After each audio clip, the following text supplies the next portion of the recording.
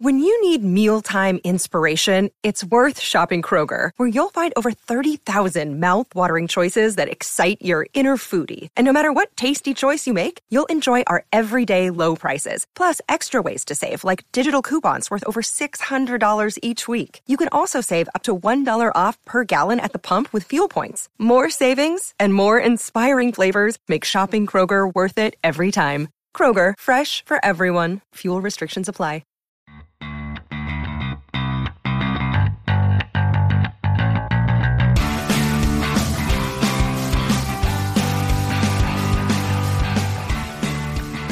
Been into comedy specials lately on Netflix. Have you been delving into any comedy lately?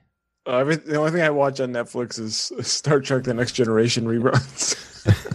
That's been my last 3 months. I try to go find new things, and I'm like, and I click around. I'm like, you know what? Screw it. I'll just go out to season 4, episode 7 or something. Yeah. I need to for Scott Mantz at least, not for you. I need to watch a Star Trek at some point, a Star Trek of some sort.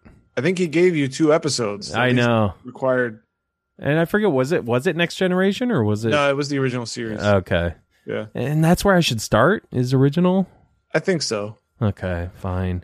It's from the 60s, and honestly, because I just went through the whole original series a couple months ago, it holds up pretty well. Yeah, I mean, I'm not worried about that because I understand when I try to be aware of the time it came out, but yeah. We'll see. Someday. My wife is into it, she was into it. She had 3 brothers who were nerds about it, so she kind of got it through osmosis, I guess. But yeah, have you ever heard of Nate Bargatze? I probably butchering his name. Nate Bargatze. He has a couple specials on Netflix. Yeah. Good stuff. Yeah, he's quite funny and clean. So I actually have been watching it with my 11-year-old. He was kind of bored one day. He's like, "Can we watch something together or something?" I was like, "Yeah, you want to watch a comedy special?" Because he's never really watched a stand-up, and we put him on because it said TVG. I was like, "All right, let's try him out." And yeah, he was great. Relatable for adults, which was funny, and not he's a kid comic, but he's just clean. So it's I felt comfortable showing my 11-year-old, and yeah, he's hilarious. So definitely recommend him. So it's kind of like Star Wars of comedy, for all ages. Exactly. Yeah, maybe you'll say damn and hell every so often, but I let my son watch PG-13 movies, so he's heard worse, no big deal. Clean comedy's tough, and if you can do it well. Yeah, because it's so easy. I mean, there's nothing wrong with swearing or especially to make a point or something like that, but to do it in a clean way, definitely that speaks to a talent. I honestly think it takes more skill and because I don't want to say it's easy to be funny, but I think you can be funnier if you're not funny clean. You can be funnier by adding in those those keywords, those key 4-letter words. Just like any movie that has someone killed or has a girl take her top off, it just keeps everyone's interest more. It's oh, okay, I'll continue. Yeah. Okay, yeah. There's no purpose for the plot. Yeah, shower scene. I don't know what this is about, but must be important that they're showing it. Just they're just a pan shot through a strip club real quick. That's okay. Okay, we get the atmosphere. Our main character doesn't really need to be there for any reason, right? Have you heard of Bo Burnham, this Inside special he did for Netflix? It's one he did during the pandemic. He filmed, performed, wrote, edited it all in this one room during the pandemic. Oh, wow. And released it on Netflix. I don't know. All I know is Star Trek: The Next Generation. That's all I know. That's all I know. Well, it was it kind of blew up on Twitter when it first came out and everything. But yeah, that was because his comedy, he incorporates he's a musical kind of comic. Okay. He, incorporates music into his acts. And Didn't Fetterman say he plays a piano? Wasn't that him?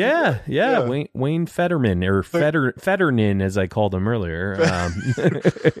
So it's like a full act kind of thing. Yeah, it's him. He's basically, it took him a whole year to film it and edit it and everything. Like, so you like see his beard growing throughout each act and each song, and there's some kind of deeper moments in it too, some serious moments of him kind of struggling, being alone inside while all this shit is going on in the world. But it's definitely worth a watch. Okay. It's interesting. The songs are catchy. And yeah, definitely recommend you checking it out. So, now you've given me two things to watch on Netflix. You're welcome. And that Nate Bargatze has two specials, so watch both, and then watch Bo Burnham's Inside. Watch Bo Burnham's Inside first, if you would, for me, please. I will add those to my watch list. No, you won't. Do we? Who's our special guest today, Ben?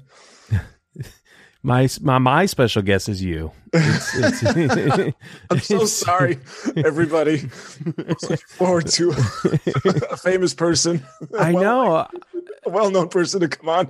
Actually, we've got someone? No, I was just going to check to see when the last time is. It was just me and you. I don't remember when the last time it was just me and you. I'm gonna go through our episodes. Go ahead. So as you're looking, I think we did one fairly recently too. I don't know, but for the OGs of Blockbuster Mentality, this used to be the fascinating entertainment that all of you old lovers and subscribers of us have been accustomed to, and all you new listeners, which we've got many more since we've been getting lots of very interesting people. So people more interesting than us.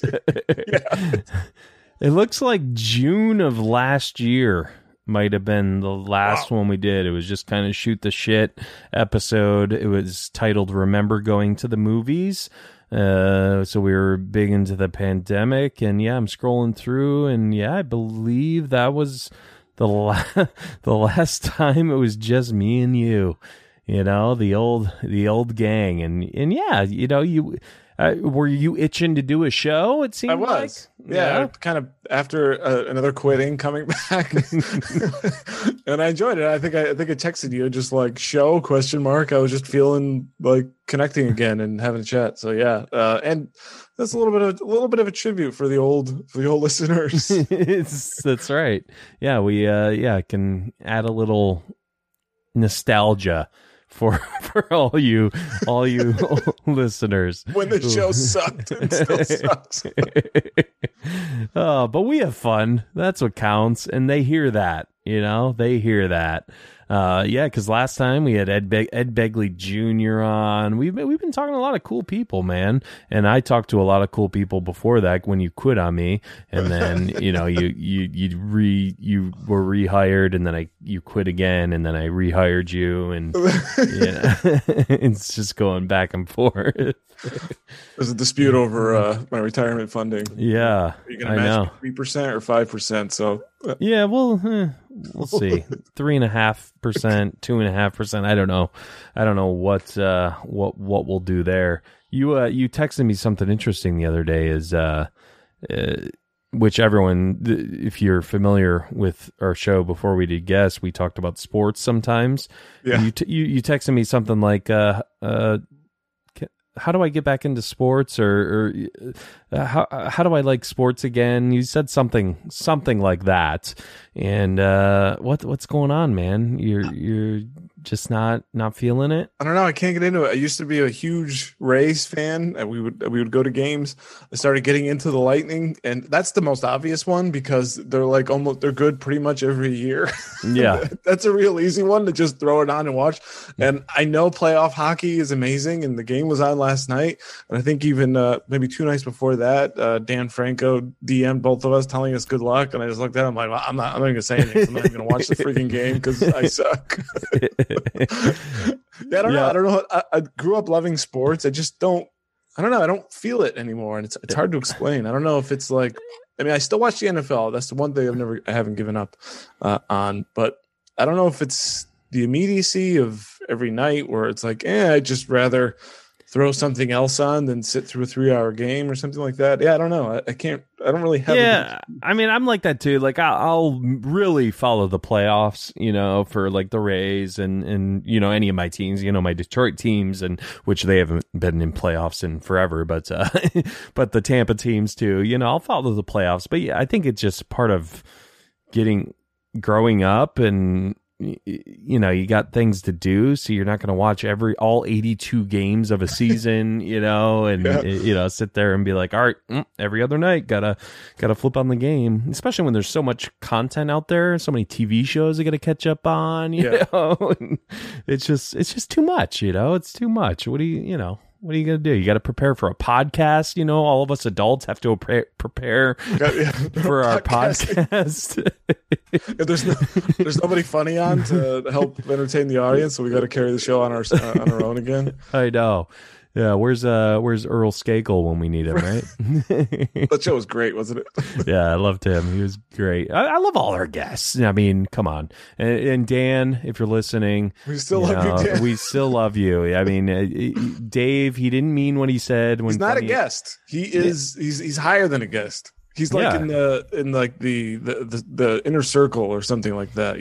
Like the sanctum. I don't know. Yeah, like like the crown, the royal family in England will invite guests to the palace, but he's like a consultant to. He's like on the board of directors. Yeah, to the crown, us being the crown, I guess. I don't know. Oh, by the way, you probably hate this. But just back to sports for a second. I have been watching a little bit of the Euro Cup soccer. So is that lame or? I mean, soccer is one thing. Buddy at work, Justin. What's up, buddy? He explained soccer to me and the leagues and how they worked, like he's a Manchester United fan and all that. I know that. I don't know if that's the league you're talking about. I don't know. But he explained a lot of it to me, and it was very intriguing. I like the Ted Lasso show, which comes out this August again. I can't wait for 2. That. I know. It's definitely one that I want to get more into. Again, I'm still confused by everything. But what's going on right now? European it's what? Basically, it's national teams, but it's a national tournament for European teams, which is basically the best. Is this is this the play-in kind of for like the World Cup? I don't see. I'm not even into it. I don't know. I don't think these count for World Cup qualifying, but they help for ranking. So okay, gotcha. Yeah, I think maybe the winner of this gets guaranteed something. But it definitely helps. But I don't think. I'll just stop talking. But no, what? And are you like? Because like the U.S. won their regional championship. Okay, yeah, I hear they're doing because that was like a huge disappointment when they didn't qualify for the World Cup in 2018, I think. Yeah, and it's looking like they're gonna be back at it for the 2022. I'm not a huge soccer fan. I dip my toes in it. I always like watching the men's national team, but the level, like this is what I'll say to you as a sports fan. Watching, there was I think it was France and Switzerland. The game went to like extra time and got decided on penalty kicks. You just watch it, and like even if you don't really know exactly how this tournament works or what it means for winning or losing or whatever, like as a sports fan, you would appreciate the high level of play on the field. I think that's what it would be. Now, granted, I also didn't sit through the entire game. I watched basically the last, 45 minutes. So, well, that's the most exciting part. I mean, especially when like there's extra time. Like I was so intrigued by that because I was watching a little bit of the World Cup in 2018, and the extra time was very interesting to me. And it's like, oh, so they still have time to score a goal, depending on how much the ref said would be on the clock. So yeah, it's interesting. Now, will you be watching? Are you a Summer Olympics guy? Because that's coming up. I used to be a huge Olympics guy, and I don't know. Yeah, I'll watch. I don't know. I actually prefer Winter Olympics more than summer games because it seems like it's a lot. Like the swimming doesn't really get me. Some of the interesting track things I'll watch, but like something like I don't know, like a traditional sport. Traditional sports don't really do it for me, Yeah. Well, and also, speaking of swimming, there's not like a Phelps anymore right now, or at this moment. It doesn't, not to my knowledge, anyways, that there's someone like that to keep your eye on. But that's just me talking about out of my ass. There might be someone to keep your eye on, but I have no idea. Yeah, but, yeah. So you'll watch a little bit. I'll definitely watch. I'll catch it. Yeah. I usually try to check out like the opening ceremony, and but I'm like you too. I like the winter better. Like I was just watching like skiing one year. I was just like, man, how do they do that? It's incredible. like that. I don't know if it's called the long jump or not, where they just like go off this ramp and just soar for like 10 minutes in the air and not die. It's insane. I don't know. And people dedicate their life to that. They dedicate their life to be able to just jump high. Like, when do you try that the first time? You know, like, I'm going to try jumping. I think you have really parents far that force you into it, and then you maybe accept that this is my role in the world. That is true.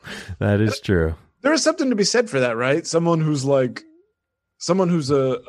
great at something, you know, some specific skill, you know, it could be anything in the world, but for that, you know, it's maybe the long jump or something. Yeah. You know, somebody else might be good at, you know, brewing beer, or hopefully good at doing a podcast. I am yet to meet anyone, including myself, that's good at a podcast. But or someone who's good at billiards or pool. I had a pool table growing up. Get out of town. I did, yeah. I was pretty decent. I had a smaller one. It wasn't like the kid small one, but it was like not full regulation size. It was kept in our screened-in patio in Michigan, so like we had a heater in there for the winter time and stuff. But so you had a pool, so you can hold your own on a pool table, would you say?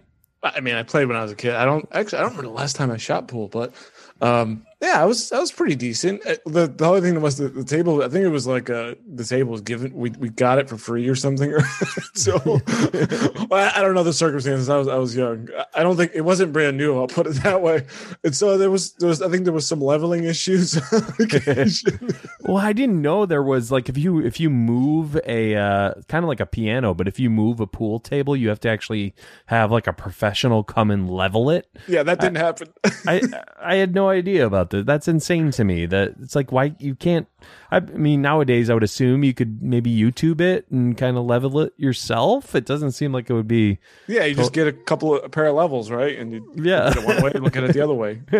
One dog goes one way, one dog goes the other way. It's it's that simple.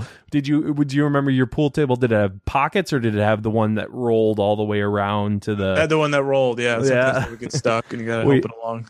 We were close to our neighbors across the street growing up, and they had a full pool table, and they had one of those. They had all the balls would go into one spot. I kind of prefer that, you know. Then you can just you get all the balls at once. You know, you don't have to go around to the pockets and all that.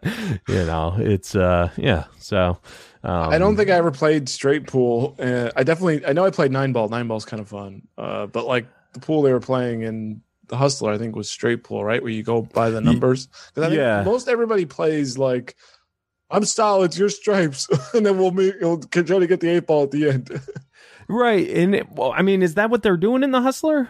I thought they were playing what I think is straight pool, where they're going. Yeah. So what's straight pool? Do you know? I think it's where you're not solids and stripes. You like.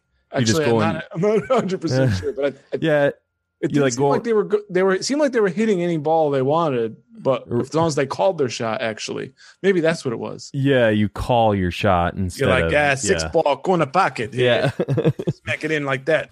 Right, pick yourself up, and then you can call it all the way till you get to the 8-ball. Maybe that was it. I think. Yeah, I will tell you this though: the 9-ball it's a lot of fun to play, but watching it.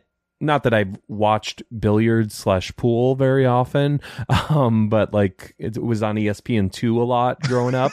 And along with bowling. Yeah, along with bowling. And watching it is just like, it's just like, all right, so once someone goes, they're done. They're just going to hit all the balls in because they play pool every single day, all day of their life. So it's just like, okay, they won. It's like all about the break, right? Yeah. Yeah, that's what it's basically about. Whoever goes after the break is going to win, unless someone just totally screws up a shot. But it's just boring, you know, to watch. But to play, it's fun. It goes fast, which they bring up in The Color of Money. You know, we're loosely basing this episode off of movies of Color of Money and The Hustler, which are two related movies and kind of sequel / I mean, it's definitely a sequel. This is the oddest sequel I think I've ever seen, right? Yeah, no, because it doesn't really, other than the same actor and the same name. There's a big disconnect between both of films. I mean, they take place at least like 25 years apart, 26 years, something like that. Yeah, 25 years. Yep. And they don't look anything like each other. So I think by traditional measures of a sequel, like, you have your initial movie that's good. And in fact, I just saw, well, it's not a sequel, it's a trilogy, but I just rewatched the Matrix trilogy. And the original movie's great, but the second two just kind of falter. And you kind of want to carry on the same feel that the first movie did. This one actually doesn't, but yet it's still, I would call, a very successful sequel. Yeah, because I mean, you didn't, need to see The Hustler to watch Color of Money. No, in fact, that's the way I watched it. I was looking at, it's so funny because I was looking at, this is some old Scorsese movies that I haven't seen. I'm like, I've never seen The Color of Money. I like Paul Newman because we did a show on Cool Hand Luke. Yep. And I'm like, Tom Cruise is in this. Tom Cruise is almost never in a bad movie. Scorsese, I'll throw it on. So watched it, and I told you, like, did you see The Hustler? I'm like, oh shit, that's the original. Yeah, I was wondering, what you thought, because I had never seen both until today either. So, that's fine. But I knew The Hustler, and, I knew The Color of Money was a sequel to The Hustler. So when I asked you, have you seen The Hustler? I was wondering if you knew there were a sequel, or if I was just like bringing up another pool movie with Paul Newman. Like, as soon as you said, did you see The Hustler? I'm like, and I knew, and everything told me yes. Obviously, I just watched the sequel without watching the first one. So I watched them out of order. And to be honest, I don't even think it was that bad of a way to do it. No. Yeah. I mean, after watching these, I can't see how. I mean, obviously, if you watch Color of Money first, obviously he was an old, pool hustler. And, he's trying to help out this kid who's also doing the same. So, the movie kind of works even standalone, right? Because there's hints at his backstory, but it's not like you need to be. It's fine the fact that they don't tell you. I mean, you would have supposed to have seen the first movie to understand why he's retired and all that, but you really don't necessarily need it.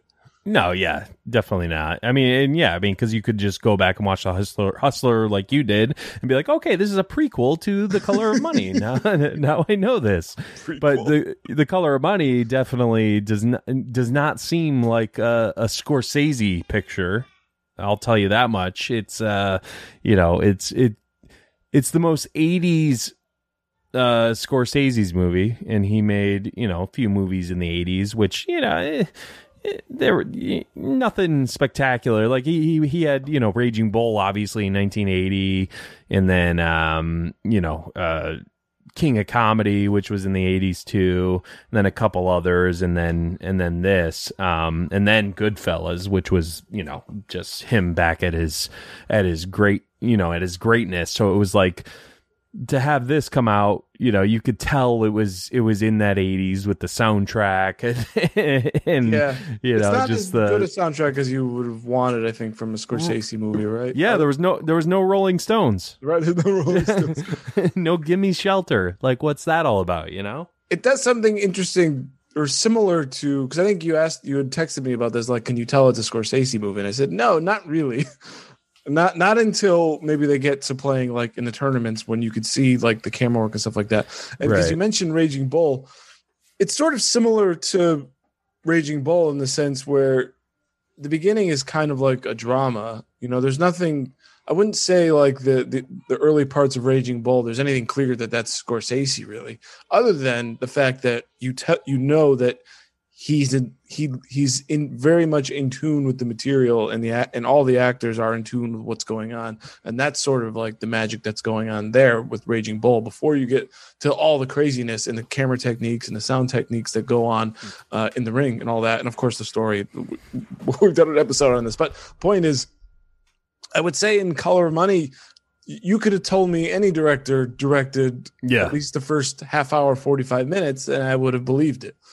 Yeah. I mean, it's just one of those kind of generic 80s movies at first, you know. It's like I said, with the score, I think there was like slow Phil Collins music playing like at some point, like at the very beginning. It was just like, whoa, what?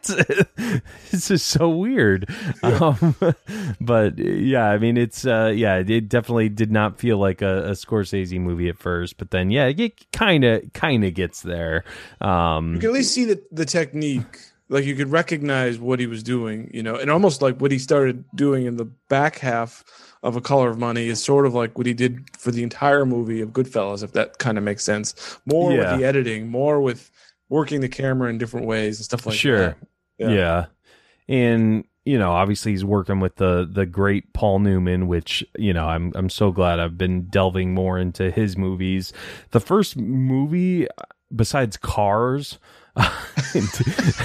because he voices a car in Cars, and my kid watches it all the time. But the first Paul Newman I saw, Newman movie I saw was The Verdict, which is like an 80-something movie, 83 maybe, and it's great. Yeah, it's he's, you know, just kind of an old lawyer. He's an alcoholic, and, you know, is down and out lawyer, and kind of tries to redeem himself with this one case. But, you know, he's got, I think he doesn't have the mustache, but he's got the, you know, gray hair and everything. But, you know, it was great. And that made me want to, you know, check out more. And then I think that was around the time when I said, you know, let's do a Cool Hand Luke episode. Yeah. And then I saw Cool Hand Luke, and then I saw The Sting, which is with Robert Redford. Did an episode with Andy Buckley / David Wallace from The Office. Just posted that on Twitter because we didn't have an episode this week. So just posted it as a throwback episode. And Paul, and then now these two movies, and Paul Newman, man, he's just, first of all, he's gorgeous. You know, those baby blues. I think I was telling my wife, and I maybe told you, like, because I think my would have want to look like, I think used to be Harrison Ford, and now if I could choose to look like anybody, it would be Paul Newman. Yeah.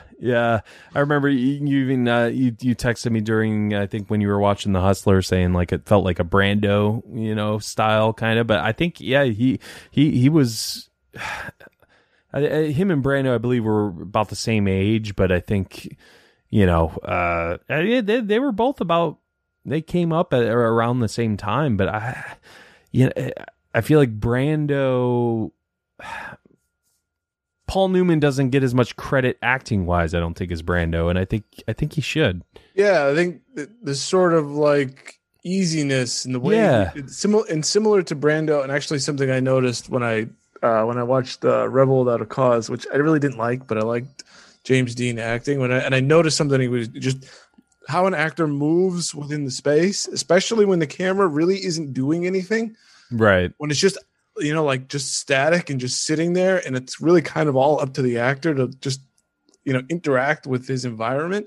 And that's that sort of easiness. And when we talked about when we did on the waterfront with Wayne, that just that ease in front of the being so comfortable and natural, you're just really impressed by it. It's amazing as a younger man seeing him do that work, and it, like I said, it reminded me of Brandon. Then sort of as an older man, he's a little bit different, but it's still just effective. He's like, you know, he matured into something else, and it was still great.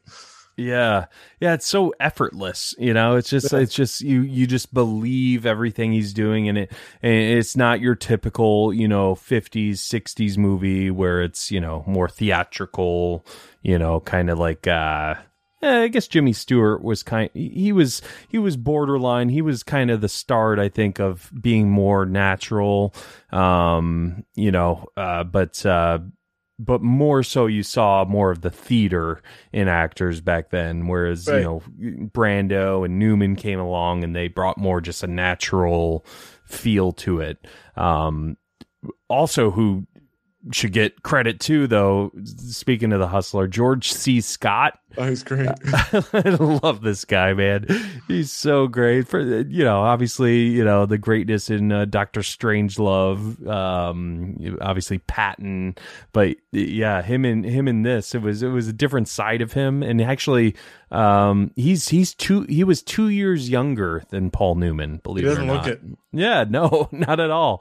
I believe he died sooner than Newman too, so it makes sense. He probably did more alcohol and cigarettes. So yeah, he was really good. And then I don't really know Jackie Gleason, but I recognized him, and I was kind of impressed with this performance too, because I don't know how much, because again, I don't know too much about him. I just know him as a comedian on TV, basically, for what he did. But I thought in a serious role, he was really good here too. Yeah, to the moon, Alice. That's basically all I know him for. The Honeymooners, was that the show? I think it was. Yeah. I don't know. I don't know. Seen an episode. Right, me neither. And I don't know much about him or anything. But yeah, I was not expecting, more of a toned down, as little as I know about him, I wasn't expecting a toned down performance from him. I thought, he would be more lively, but he's just a serious guy who just wants to play pool and will take you down with him. Yeah. Go ahead. How about this? Because I know this came up during On the Waterfront. How continually surprised are you by the themes and messages and plots in movies this old? How deadly serious and not, seemingly toned down made softer for an audience. This is a heavy movie. Stuff that goes down in this film. Yeah, I'm surprised that I'm so surprised. Yeah, except by now we should not be surprised anymore, right? Right, yeah. And yeah, because it just seems like, 60s, simpler times, and everyone got along because there was no wars or anything. Oh, wait, there was a World War I, there was a World War II.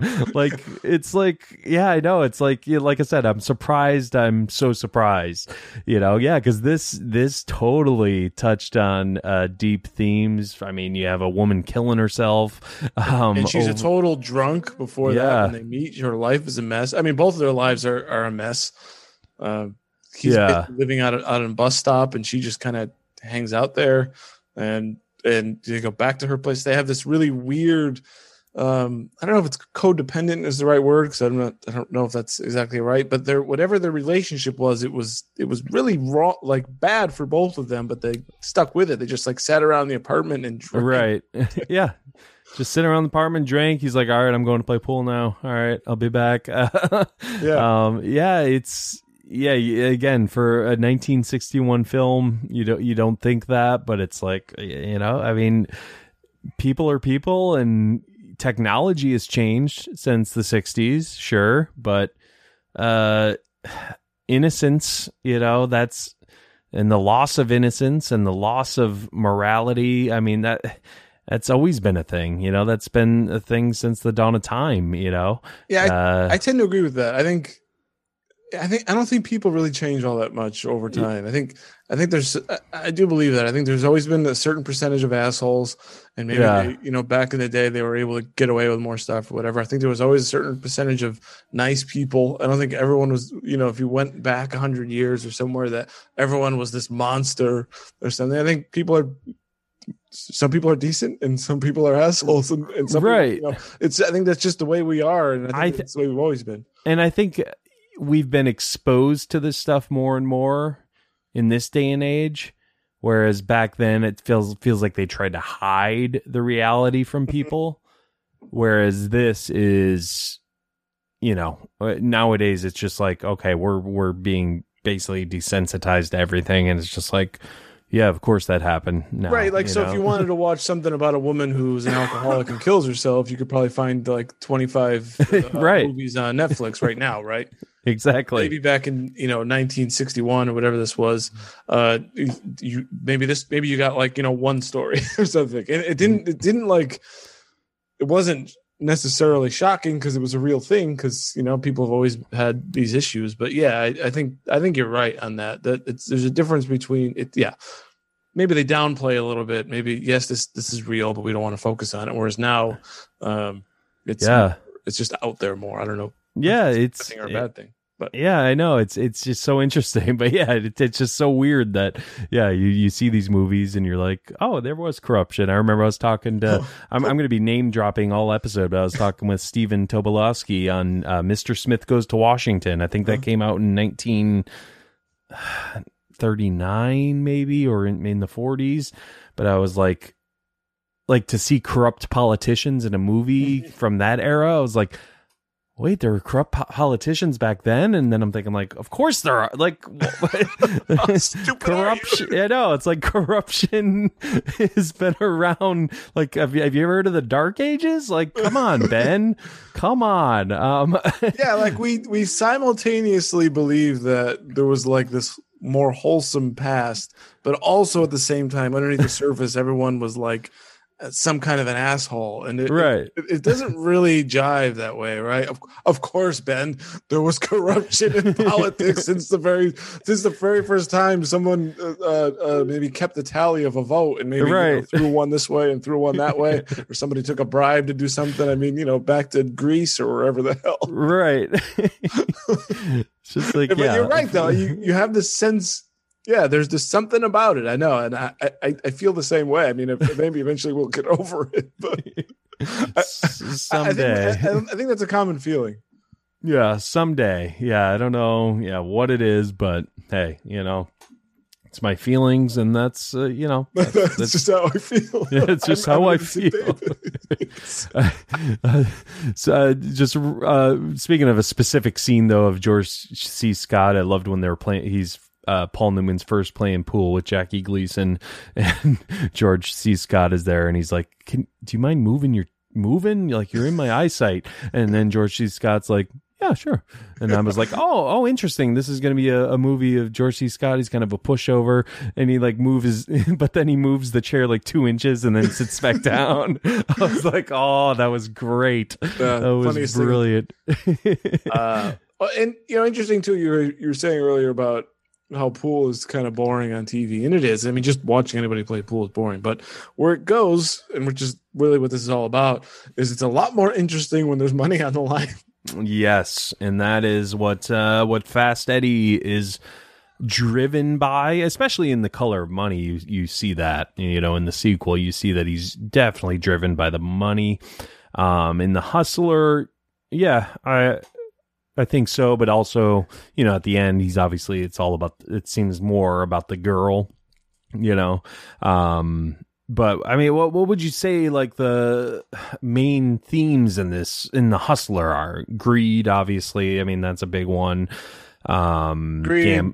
Yeah. I think, maybe it all, okay, so there's greed, there's drinking, but both of those are really one theme, which is, and I don't know what the best wording is, but it's basically knowing when enough is enough. Oh, yes. And that applies like to all aspects of certainly his life, certainly her life, not knowing when enough is enough, and to just like be content. Maybe that is greed. Maybe that's greed in its own way, not just greed for money, but greed for, it's not even about the money at this point, because I think, we're normally pretty good about the plot. We're not really doing a good job tonight.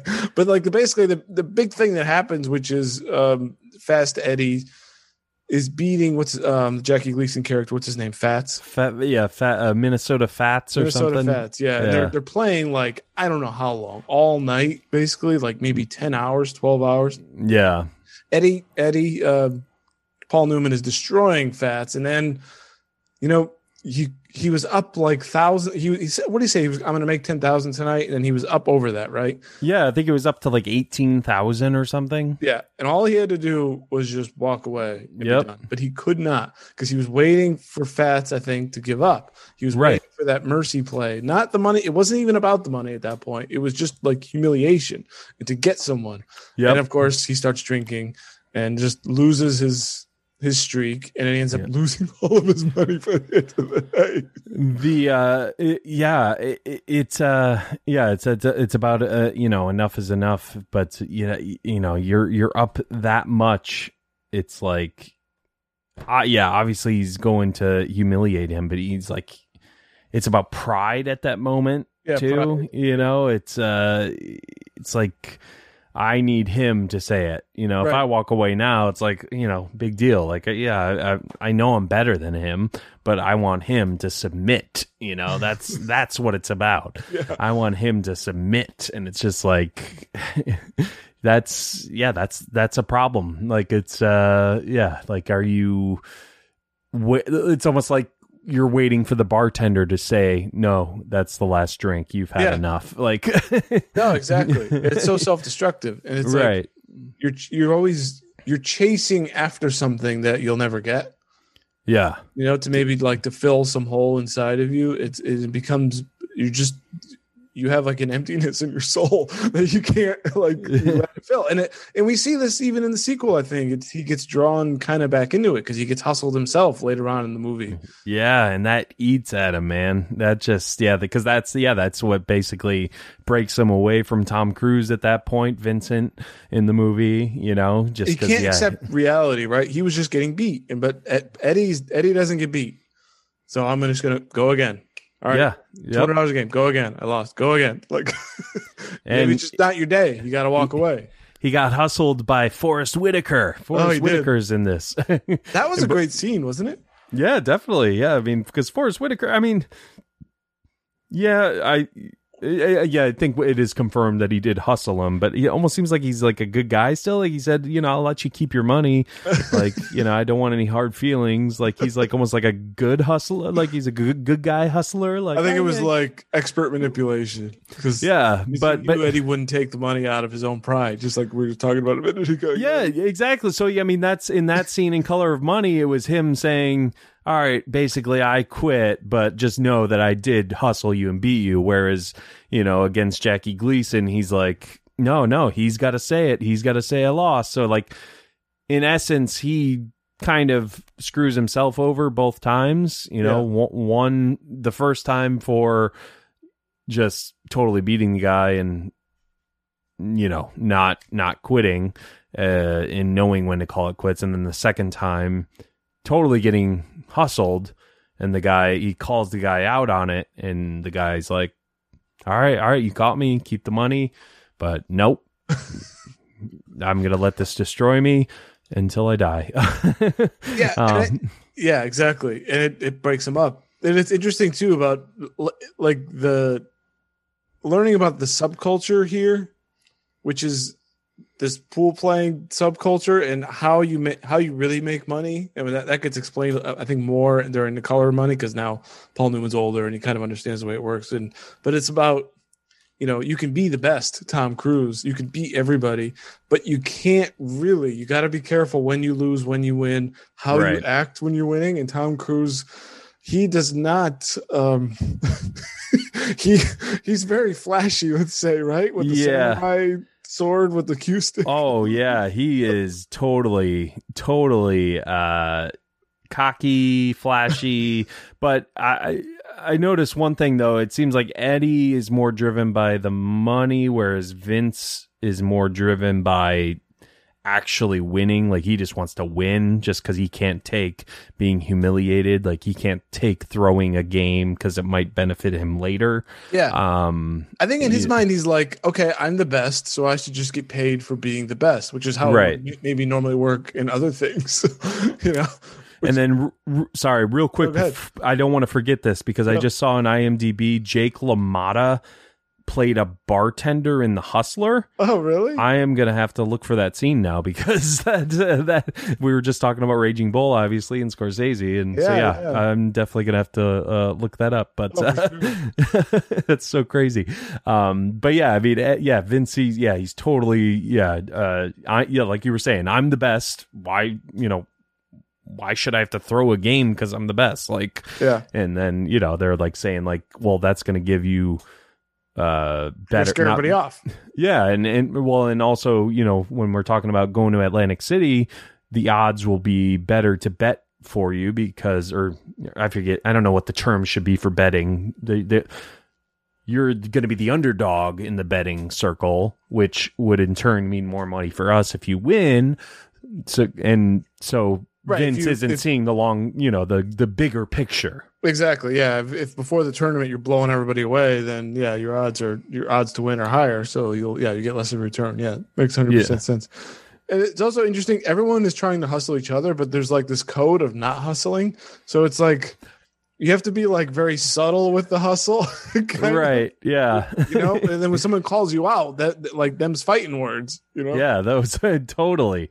Well, and that's one thing I wanted to bring up about The Hustler.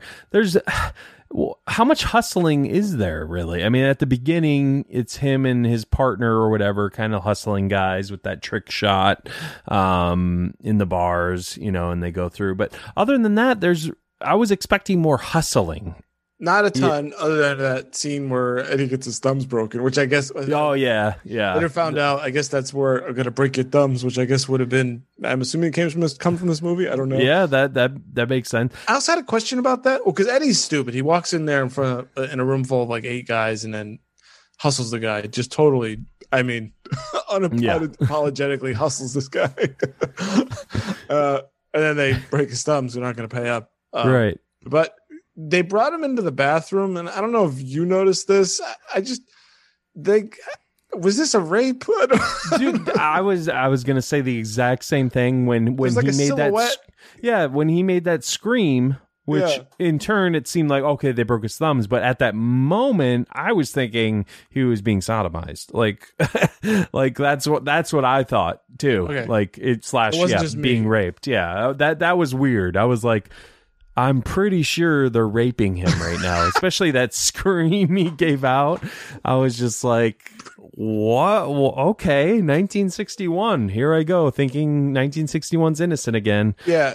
So was that just left to scare us? Because we don't think that actually happened, right? I think they just broke the thumb. Brought it behind his back.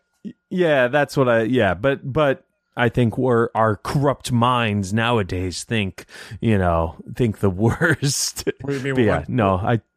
Okay, I'm not going to say anymore. No, say it.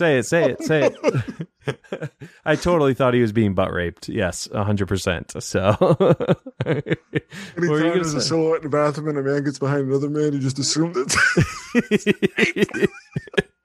Well, especially with that scream. That's the same scream I'm sure I would give, you know? They need to be edited out. Oh, stop it. But yeah, no, I'm glad you brought that up because I was going to bring up the same things. So glad I brought it up. Yeah, so glad. Oh man, this is the first time we've done 2 movies, and this is the most free form. We pride ourselves on free form sometimes, but this is the. We're talking about two of the classics of Paul Newman. It's got Scorsese. Maybe in a way because I know I've seen a couple of the recent reviews on Apple, by the way. Please, guys, we'd love it.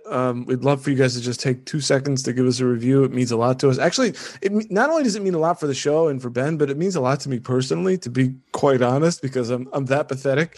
Sometimes when I'm a little down, I might read the reviews. I'm like, you know what? That's great. That kind of like lifts me up just a little bit. So if nothing else, then to prevent me from being sad. Dave needs the boost, guys. Come on, let's boost him up. Give us those reviews, please. We need them. Apple, Spotify, wherever you give reviews. Apple, even if you listen to Spotify, go ahead and go to Apple real quick and just give us a review. It's a free account to sign up for. Just give us a review. I don't even, I would love 5 stars, but if you've listened this far and you hate us, I would like to know why. Yeah. If you've listened this far, please. I don't care what the review is. Tell us. Be honest. I just want the attention. I don't care if it's positive or negative. That is where Dave's at right now, and that's the place he's in right now. One thing, Tom Cruise. I love him as an action star, which is what he's become and what he is now and still is and always will be at this point. But I would love to see him do a drama again, and show more acting, because I think he's great. He's a great actor. Really, what was the last real acting? Collateral, maybe with, Michael Mann's Collateral. That was still action, but that was, more drama acting. he was a bad guy, which was cool. But I that was still action. I would kind of say. Yeah, I guess. But, it was him as a bad guy, which, right. Was, I don't know. It was just different for him. So is he kind of a bad guy in this? I mean, I don't know. No, it kind of turns into everything Paul Newman didn't want to be, right? Like, right. You're sort of, or like a protege gone too far kind of a thing. Well, the thing is, let me ask you this. How did you feel when he said, I dumped it? Him and Vinny play each other in that tournament. Eddie and Vinny play each other in that tournament, and you think, oh wow, Eddie won, Fast Eddie won, and then Vincent shows up at his hotel, gives him the money, he said, I bet against myself and I blew the game, here's your money, like he's all boasting about it. I was a little bit shocked. I was a little bit pissed because we're now, I think clearly we're invested in Eddie in this movie, and we know what that means for Eddie to hear that you know, right.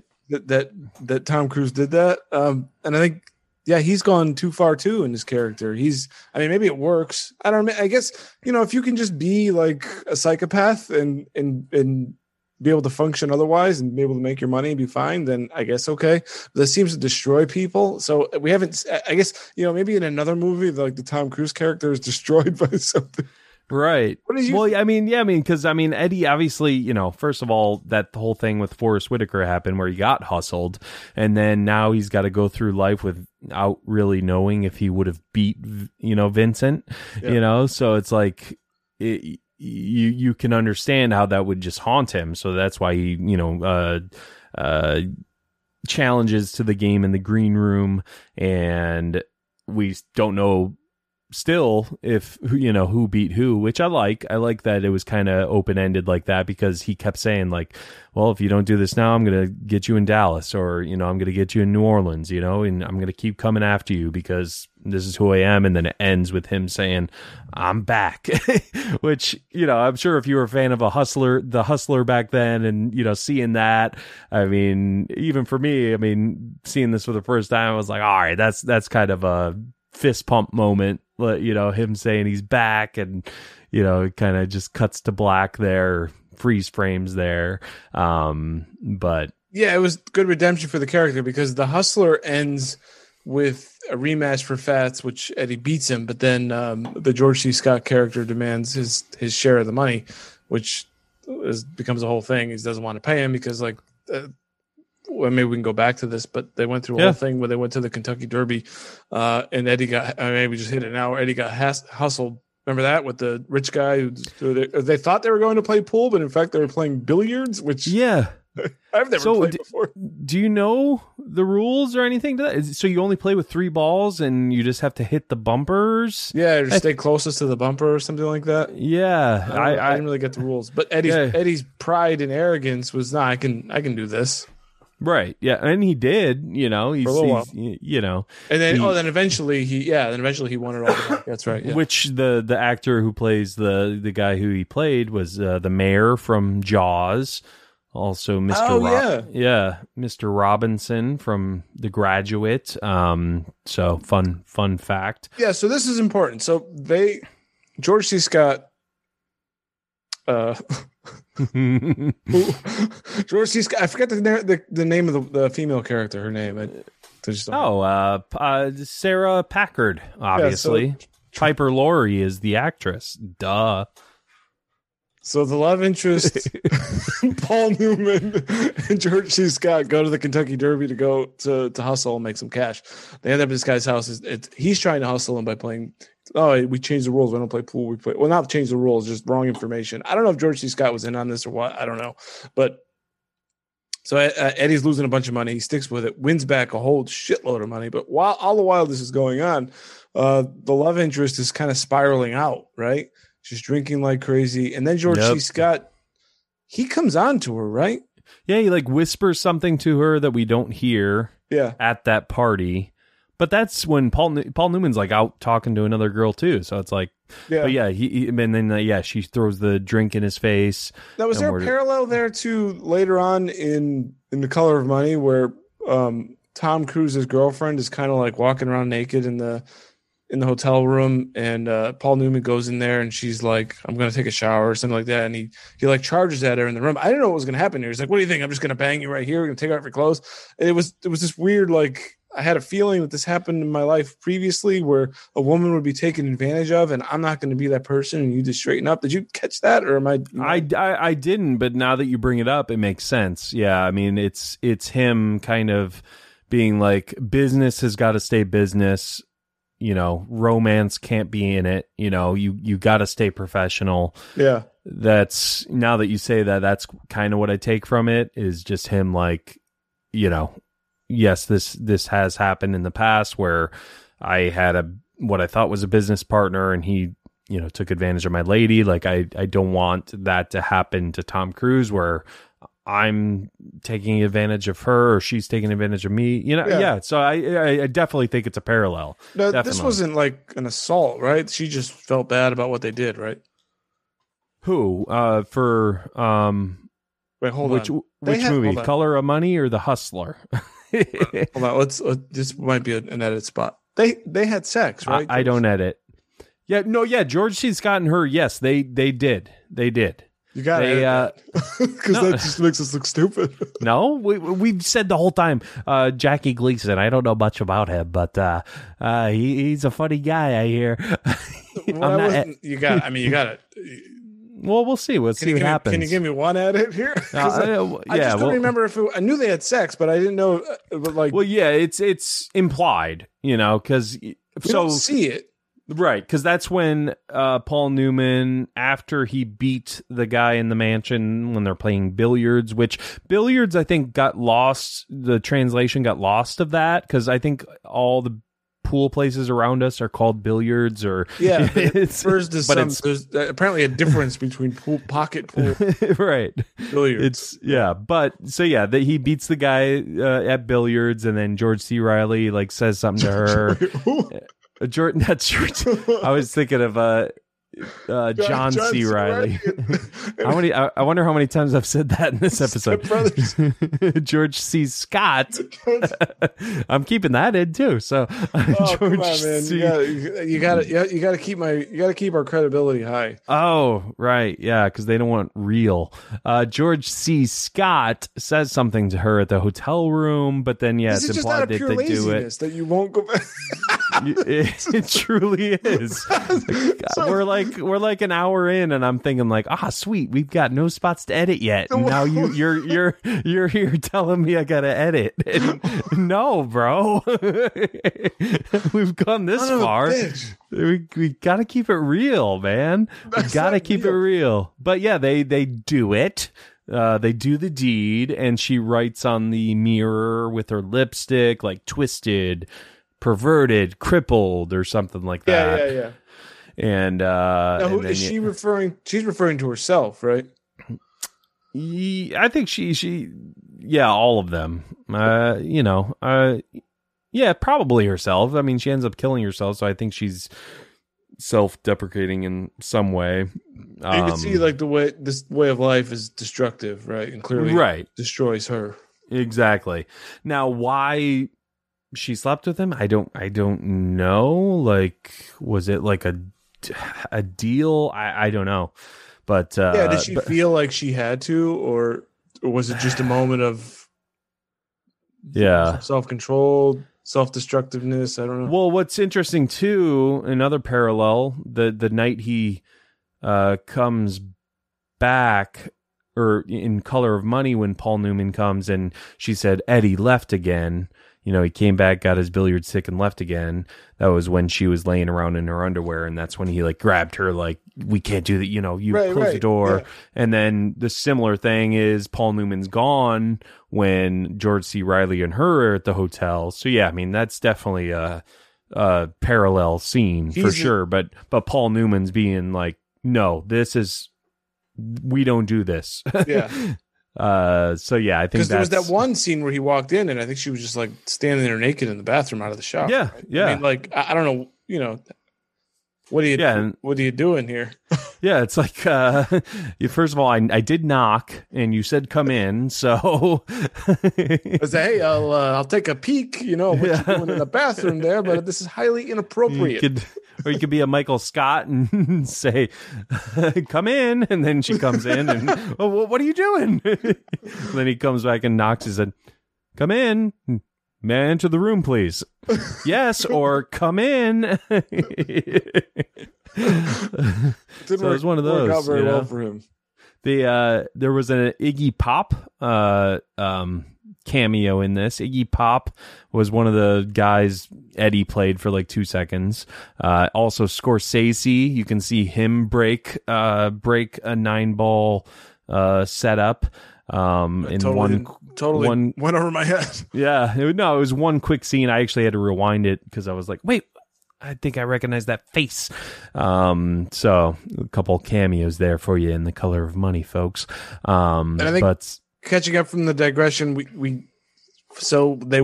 Eddie works his way back for the rematch with Fats, but he's on the outs with George C. Scott because he banged his girlfriend and then she killed herself. Right, so they're not on the best terms, and right.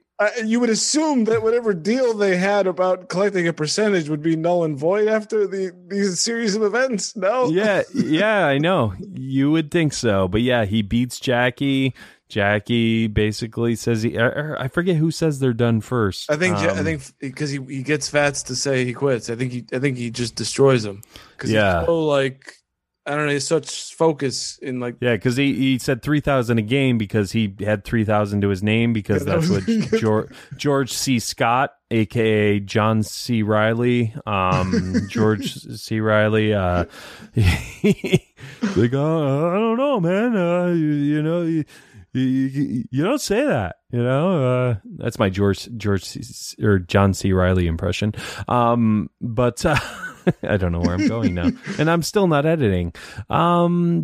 David, he beats Jackie Gleason, and then George C. Scott's like, all right, then that's 90% or 60% or whatever he says. We had a deal.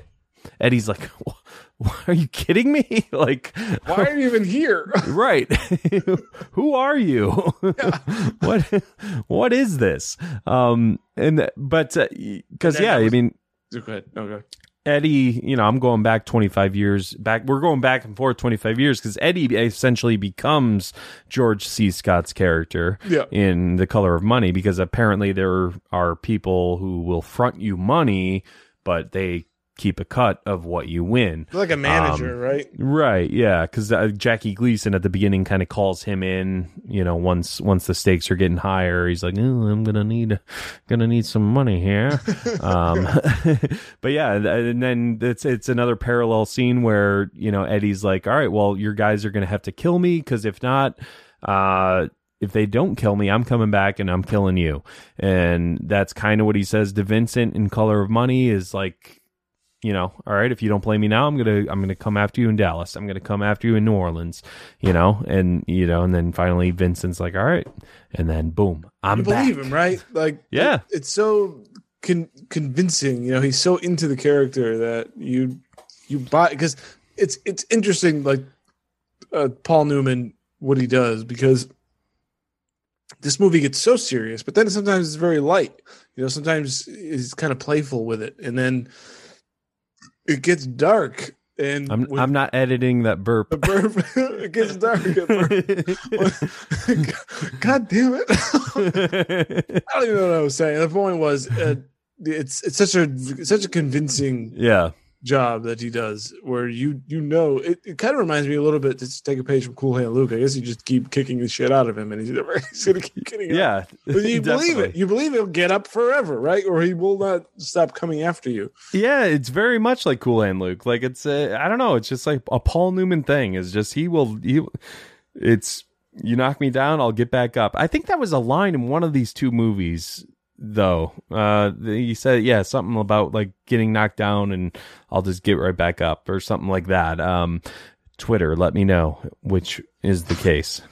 I gotta ask you, were you at all worried on in The Color of Money that we don't really we know the circumstances in the Hustler why he retired was basically over that match, which is to say, you never show your face in a pool hall again or whatever. But right, and he takes it seriously. I mean, how real was the threat? And then when he finally comes back in The Color of Money, was there any? I think by that point everyone had probably died, right? I mean, I don't know. I mean, was there some concern? I was kind of wondering if there was going to be some kind of that element there once he once he screwed his cue together and.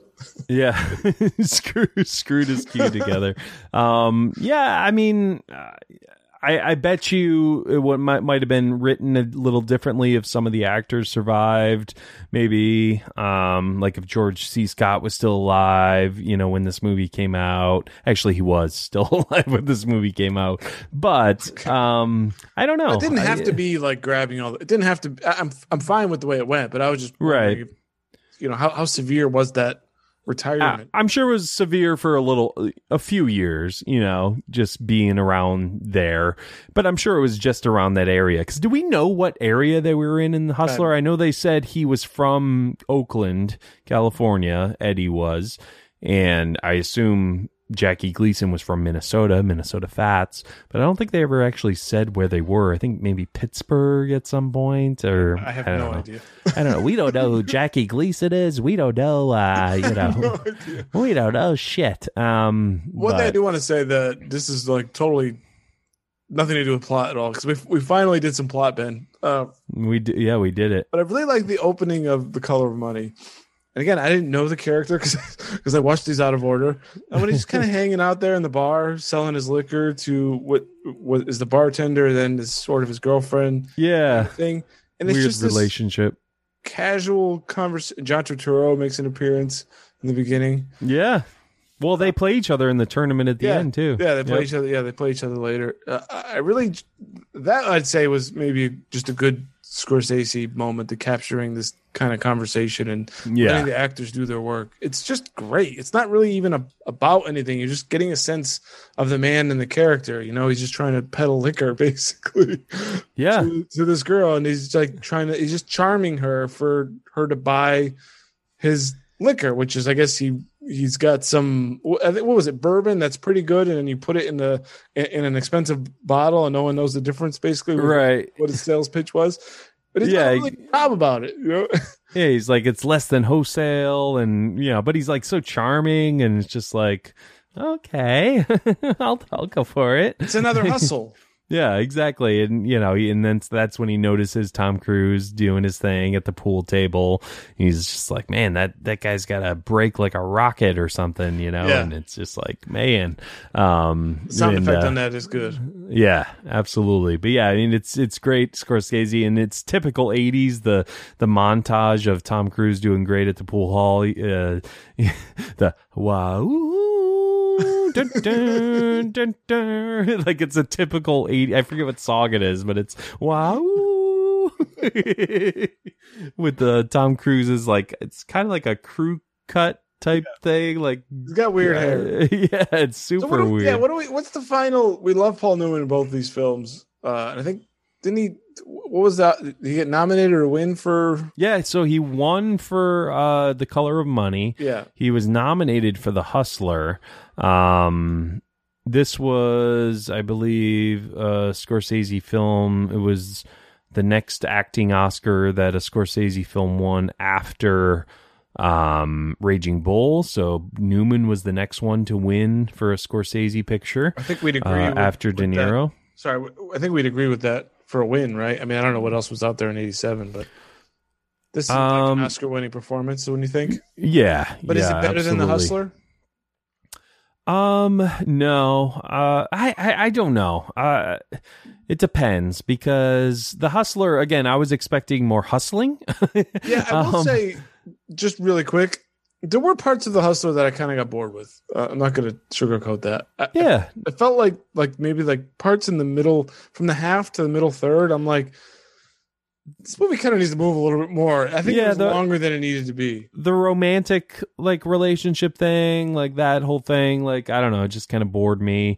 But yeah, it definitely needed to move along. That's for sure. And The Color of Money moves very fast. Oh yeah, absolutely. The movie's over before you know it. I mean, it has wow. Newman became the fourth actor after Al Pacino to be twice nominated for an Oscar for portraying the same character. He had previously portrayed Fast Eddie Felson in The Hustler. He also became the first actor to win an Oscar under such circumstances. So the first actor to win an Oscar after being nominated twice for the same character. There you go. Boom. Al Pacino obviously was nominated for Godfather and Godfather 2. So, right. Fun fact. Which again, we talked about at the top, is a very different kind of a sequel than this. Yeah, a little bit. Yeah, this again, it's not. Yeah, I mean, it's. You could take it as a sequel, but at the same time, it can totally just be a standalone. I think as much as we love Scorsese here, I think, well, and really in both movies, Paul Newman kind of carries the entire production. Yeah, definitely. And, what would you... Go ahead. No, I was quickly, because you mentioned Tom Cruise, but we didn't really give a score on, not the up or down. I mean, he's okay in it, but I don't think this is a great Tom Cruise film. I mean, he's not the lead. Yeah, right. Yeah, I mean, it's not one, that'll go down as one of Tom Cruise's greats, or Scorsese's greats. But it's a fun watch. You know, I would give it more buckets of popcorn than The Hustler, but The Hustler I'd probably give more stars than. Yeah, so, I think I'm the same way. Yeah, they're two very different films. Yeah, this is more light popcorn. Yeah, we haven't given ratings in a while, so let's do that. Let's do the Hustler first. So The Hustler, I'd give 3 stars and maybe 2.5, 2 buckets of popcorn. 3 stars, 2 buckets of popcorn. Again, I thought it was, Paul Newman is what totally elevates it. The 2 buckets of popcorn are just, for some of the pool scenes. Other than that, it's just, it's got some deep themes and stuff, but it's not on the waterfront to me. It's not, some of these old classics, like Vertigo and things like that. So yeah, 3 stars, 2 buckets of popcorn on The Hustler for me. How about for The Hustler? For The Hustler, I think I'm right there with you. I mean, I might say only change I would have I'd say 4 stars, just because I want to. It is a good movie, and it's a good older movie too, which I would encourage. I don't want to say anything, I want to, maybe I'm grading it on a curve because it's an older film. Talks about all the themes that we mentioned earlier, even though we should not be surprised about the way people live back today. Right. Yeah. But it is there. There's a lot of this movie that's just pretty damn sad and raw. Right. That kind of cuts you to the core in a way that you don't expect. And the acting is fantastic. And it does, parts do kind of plot around a little bit, but there are parts where I'm like, God damn it, like just quit. And I'm feeling like I actually get real tension in this film a lot. So yeah, I'll stick with that. I'm going to say 4 stars for The Hustler, and I couldn't agree more with the popcorn. Other than some of those moments, it's not all that entertaining. It's too long. Whoever the editor was did a bad job. I think they could have cut at least 10, 15 minutes out of this movie. And so, yeah, 2 buckets of popcorn in that. Yeah. And then Color Money, I meant to mention just how we never really talked about how much Vinny never really listened to Eddie. Like, he had that first scene where he's at the first pool hall and he was supposed to... it was him and Newman playing each other, but they weren't like betting yet, and he wasn't supposed to make more than 5 shots in a row. Yeah. And then, Tom Cruise was just like, and then Newman left him and like went upstairs and watched him get beat up by these guys and came back down and was like, "Oh, you're stupid idiot, I'm your father," and hit him around. And then there was another instance where he didn't listen to him and he said, "All right, I'm sick of this." And so it was just like, Vinny, like, come on, listen to him, like, what's going on? We never really I think you maybe hit on something, which is there's a frustration with Paul Newman in The Hustler that is there's something deeper there. When your frustration with Tom Cruise and The Color of Money, you're just like, dude, you're being stupid. Like, right. Like, I don't like. There's parts where I guess at the end of the day, I don't quite get the character of Tom Cruise's character 100% in The Color of Money. Like, he's just being. Everything he does is simply the opposite of what you would expect. That's all it is. In any instance, he's just doing the opposite, which is, I guess, okay. But there's no like. I don't understand really what motivates him 100%, other than we know, yes, he wants to win, but are you dumb? Like, right. Yeah. It's just like, dude, stop. But I do give it credit that it's like, this guy's just so full of ego and so prideful that he just can't take the losing. Like I said earlier, like I think Paul Newman's more driven by money, whereas Tom Cruise is more driven by he just wants to win. He has to be the best. Mm-hmm. But yeah, for Color of Money, I mean, I would give it probably 3 stars too, and probably 3.5 buckets of popcorn. I thought it was very easy, a lot more fun watch than The Hustler, just because it's just I don't know, just that 80s feel and just upbeat. It didn't really cover too many dark tones, really any dark tones. It's just about it's just him. Light. Yeah, it's very light for Scorsese, and coming from the original. It's a pretty light movie. Yeah, definitely. So yeah, I think 3 stars, same as The Hustler, but also 3.5 buckets of popcorn. I think it's more rewatchable, and yeah, that's my score for that. Yeah, I think there was a lost opportunity in this film, although it could have sucked really bad. We said considering how far apart, time wise it was and all that, and a different director, obviously just, the same actor is really the only thing going on here with the same character. And so the fact that it was pretty good and successful, I think is a testament to itself. I think there could have been more here, considering that you've got one of the great actors ever and one of the great directors ever. Maybe there should have been some darker moments, something deeper. Right. In this film, and instead Scorsese just plays it light, very light. Yeah. So, maybe that's all we could have gotten from this movie. Maybe this is the best we could have gotten. Coming, a sequel in 87 or 86 from the original in 61. It's the best we could have got. So So in terms of rating for me, I'm going to go, this is a good movie. It's not great. It's good across the board. So 3 stars, 3 buckets of popcorn. It's just enough quality and just enough entertaining. It's short. I think it's just under 2 hours. It does move quick. So this is the most solid of movies. 3 and 3. Yeah. I mean, we're pretty much right on par because you don't do halvesies in your ratings. No, Ryan Terry, he convinced me. No halves. Thank you, Ryan. Thank you for that. But there we go. Look at us, the two of us talking about 2 movies again this time around. Look at us. We can do a show, just me and you. Can we? I know everybody wants to hear the famous guys. And to be honest, my favorite show would be for me to be Sal from Knives Out and do a whole show, or for OGs who know that.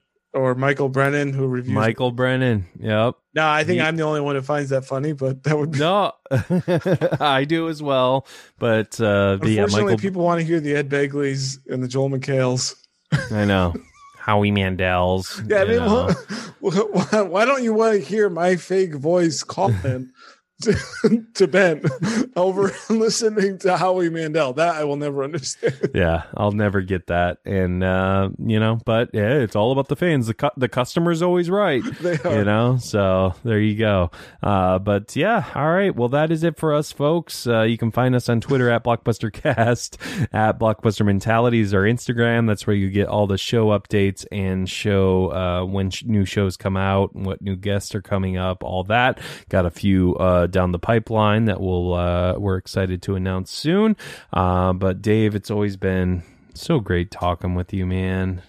That just felt like I'm getting back into a warm tub. This felt like we're The old shows, we have our star and rating system, or star and popcorn rating system that we haven't. We just dusted that thing off. Well, because you have a celebrity pick a film, and we didn't want to give them the pressure of having to rate it. Yeah, they picked it, so obviously they're gonna go easy on it and not be as critical. So it's like, let's not do it for those ones. Do you remember when we still tried to do this with the early interviews, and we go, we rate movies on a star and popcorn scale. What would you rate your favorite movie as? And they're like, 5 and 5. Yeah. Well, obviously. So what am I going to say? No. So we just got to scrap that for that. Yeah, it was just, that's just too boring. That's just too boring. But hey, you can follow me at BCCord on Twitter, and Dave at Dave_Quist. Yeah, if you're looking for a podcast feed that rarely tweets and is not interesting, please follow me at Dave_Quist. There you go. All right, folks. And those iTunes reviews, keep them coming. Keep them coming. We love it.